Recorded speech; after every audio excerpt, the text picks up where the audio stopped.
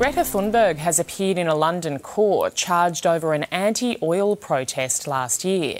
The climate campaigner has pleaded not guilty to public order offences for the demonstration, activists blocking the entrance to the energy conference. The courts heard Thunberg was given a final warning by police before she was arrested. The trial is expected to last for 2 days.